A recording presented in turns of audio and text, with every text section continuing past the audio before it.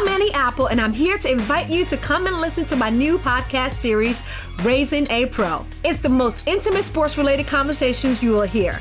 Each week, we explore the journeys of some of your favorite NFL players through the eyes of those that know them best. From Joe Burrow, DeAndre Hopkins, Myles Garrett, Ezekiel Elliott, Nick and Joey Bosa, just to name a few. With exclusive insights and information, we leave no stone unturned. Subscribe now to Raising a Pro on your favorite podcast app. HD Smartcast. You're listening to a Hindustan Times production brought to you by HD Smartcast.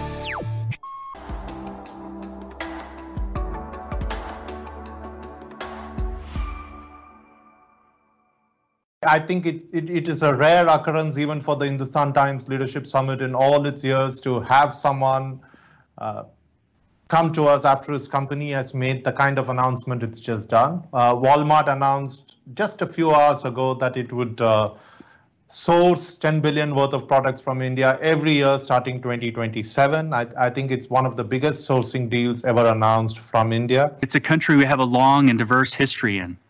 For many years, we've had a long-standing purchasing or sourcing relationship, a large and very capable technology team, an educational retail JV experience, a wholesale business serving Kiranas, and very importantly, a lot of our company's leaders are from India. Some live and work in India, and many are working in our businesses across the world, including in the U.S. So when we invested in Flipkart and PhonePe in 2018, we were experienced and informed. We were also excited because, you see, we believe in India's future. Part of what is exciting in India is that it's a remarkably competitive environment. E-commerce only accounts for about 4% of total retail in India, and there are a number of companies competing in the market, including Amazon, Reliance, Snapdeal, Paytm, and many others. We think this is a good thing. Competition will improve services, bring down costs for consumers, and give additional value to producers. Customers in India today are getting high-quality goods at affordable prices from companies like Flipkart, Reliance, and Amazon. This competition will help local companies grow into global brands like Flipkart and PhonePe.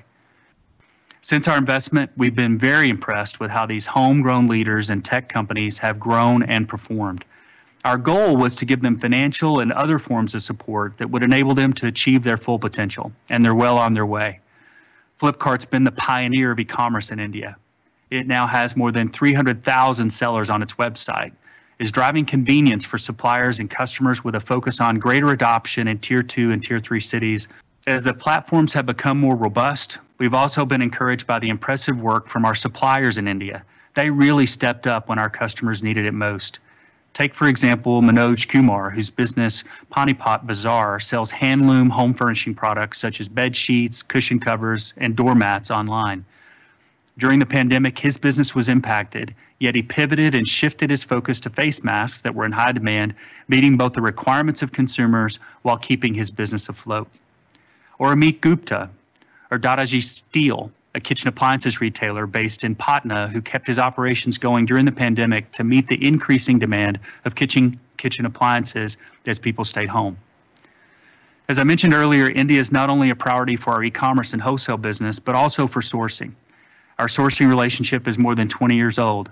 My first buying trip to India was in 2004, and we've always found outstanding made-in-India items that our customers love. We currently source $3 billion of made-in-India merchandise each year. That includes apparel, homeware, jewelry, hardlines, and other popular products, which currently reach customers in 14 markets, including the U.S., Canada, Mexico, Central America, and the United Kingdom. As our business continues to grow, so does our interest in sourcing from India. That's why we made the announcement I mentioned earlier, a commitment to more than triple our exports from India by 2027 to $10 billion annually. The main categories for growth include food, pharmaceuticals, consumables, health and wellness, and general merchandise, along with apparel, homeware, and other key Indian export categories. We see a lot of potential for further growth in exports from India. And Walmart's business offers meaningful global market opportunities to made-in-India products. The more the Indian economy opens, the more opportunities it will have to reap these benefits. The theme of this conference is defining a new era. We believe India is entering a new era. The country's growing, and by many estimates will be the third largest economy in the world by 2030 and a leader in many industries. We're committed to supporting the economic growth of India, and this includes providing resources to local partners and taking made-in-India products. Do you have any idea as to how much of this is likely to come from medium and small enterprises, MSMEs? Will some part of it, will a substantial part of it come from MSMEs? We hope so. That's a hard number to estimate, but our job is to be accessible to them and to be able to deal in quantities that they can produce. We've got a lot of experience doing that. We do that here in the U.S. It's very important to our business in Mexico. So I would expect that would be the case. And what we try to do is partner in a way that we really understand what types of quantities MSMEs should produce so their business doesn't become too stressed too quickly. Growth is challenging for an MSME. So getting that pace right is something that we really focus on. Is the supplier ecosystem where you would like it to be, or are you still having to, let's say, spend a lot of effort in developing that ecosystem to meet the Walmart standards? Yeah, we're still putting effort in, but we do everywhere, including here in the U.S. That's just an ongoing part of what we do. There are new companies formed all the time, and partnering with them in a way that they can be successful is something that is a bit habitual for our merchants, and that'll be the same in India. When, again, I'm going to ask you for a specific number. I know it's going to be difficult, but when you say you're going to triple it, right now you're doing around 3 billion. Right. How many suppliers contribute to that 3 billion? Oh, I don't know that number. It'll be quite a few. You know, I think as you're trying to understand this, I think there'll be thousands of suppliers and producers that will emerge, some large, some small. And it's a bit like a living organism. It changes all the time. So it's not like we have a fixed number of how many suppliers we have. It's a very fluid part of our business.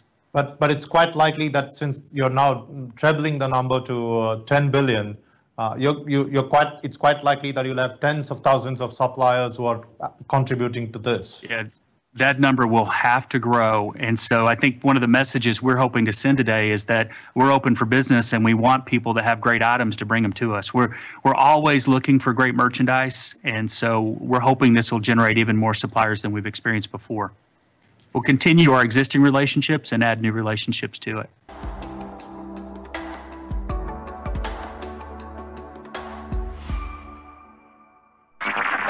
This was a Hindustan Times production brought to you by HT Smartcast. HT Smartcast.